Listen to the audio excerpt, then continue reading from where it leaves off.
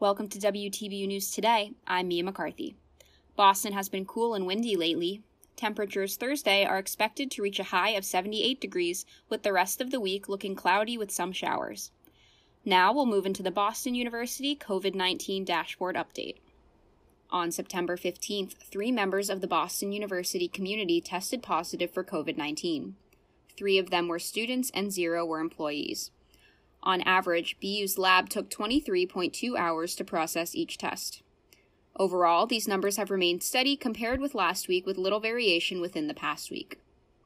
In total, 98 members of the BU community have tested positive this fall. 15 are currently in isolation, and 63 have recovered from the disease. Cerelia Liu is here now to report on a new workshop at Boston University.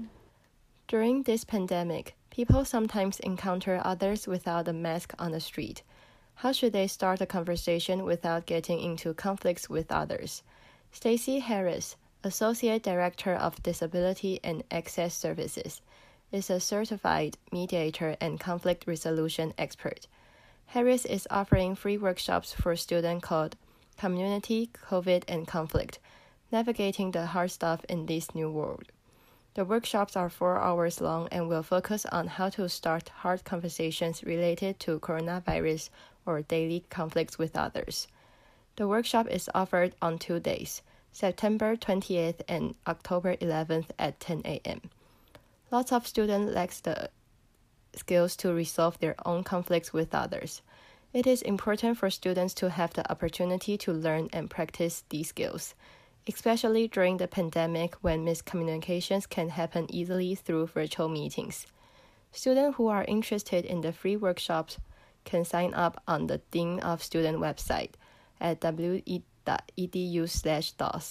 In Taipei, Taiwan, I'm Cerelia Liu for WTBU News. Joining us now is Megan Forsyth with a story about the recent death of a BU faculty member. Carrie O'Connor, a French lecturer at Boston University, died in an elevator accident this Tuesday. O'Connor was bringing a package into the elevator of the 1920s Alston building from the first-floor hallway when the elevator suddenly jolted downward. She died from traumatic asphyxiation. The elevator had passed a safety inspection in the last year. According to tenants, the elevator was old-fashioned, requiring you to pull the door across, step inside, and then press a button to move, but that there was also a sensor inside the elevator that can cause the lift to move as well. Tenants speculate that the package triggered the sensor before O'Connor was fully in the elevator. O'Connor had just started her second year as a full-time lecturer at BU and had recently moved into the building in the past few weeks. The incident remains under investigation. I'm Megan Forsyth reporting from Orange County, California. And now we'll head over to Hannah Barron for a story about making all COVID-19 vaccines free in the United States. The federal government released an outline of a complex plan on Wednesday to make vaccines for COVID-19 free and available to all Americans. In the plan to Congress, federal health agencies and the Department of Defense provided plans for a vaccination campaign to begin slowly in January, with a possible start date of later this year. According to the report, most vaccines will require 2 doses from the same drug maker, taken 21 to 28 days apart. The vaccine will be paid for by taxpayer funding, allocated by the Trump administration and approved by Congress.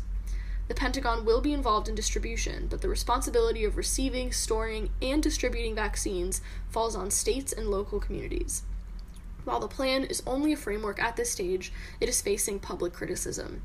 An AP News poll in May showed that only about 50% of Americans plan to get vaccinated, while others are worried about the efficacy and safety of the vaccine.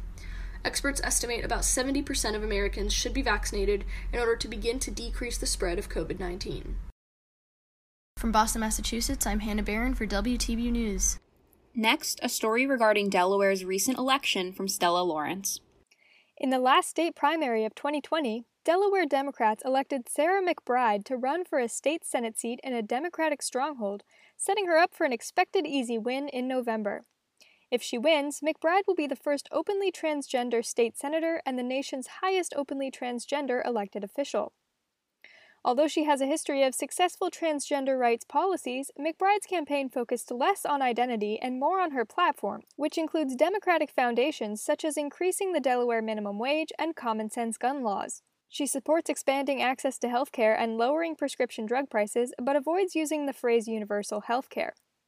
One universal right she supports is universal paid family and medical leave, and she also supports expanding access to affordable early childhood education. McBride's platform also includes requiring insurance, including Medicaid, to cover long-term holistic care for individuals struggling with addiction to combat the state's opioid crisis. McBride will take on Republican challenger Steve Washington for the state Senate seat in Delaware District 1 in November.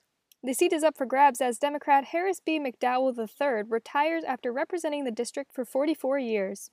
In Burlingame, California, I'm Stella Lawrence for WTBU News. Finally, an update from Giselle Mehta about a human rights abuse accusation against Venezuela. A report by the UN Human Rights Council published on Wednesday accused the Venezuelan government of human rights violations that amount to crimes against humanity. Investigators from the United Nations outlined 48 in-depth case studies elaborating on politically motivated detentions, protest-related violence, and extrajudicial killings in the country. Investigators corroborated almost 3,000 patterns of violations and crimes.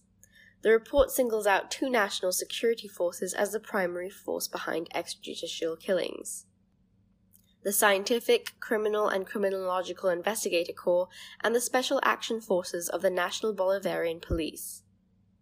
On their official Instagram account, the National Bolivarian Police has posted repeated denials of news stories alleging abuse by the officers. The Venezuelan government is yet to respond to the allegations. The UN Human Rights Council focuses on the investigation of violations to human rights, and the UN Security Council is the organ that implements the sanctions. The UN investigators stated that they have a list of 45 names of people significantly involved, which could play a role in the prosecution for violation of human rights in an international tribunal. In Dubai, the United Arab Emirates, I'm Giselle Mehta for WTBU News. That's it for this edition of WTBU News Today. Be sure to tune into our full program every Tuesday and Thursday at 6 p.m. Eastern over on WTBU Radio. On behalf of Gabriela Lopez, Megan Gregoire, Alex Corey, Varsha Subramanian, and Lily Kepner, I'm Mia McCarthy reporting from Boston, Massachusetts for WTBU News.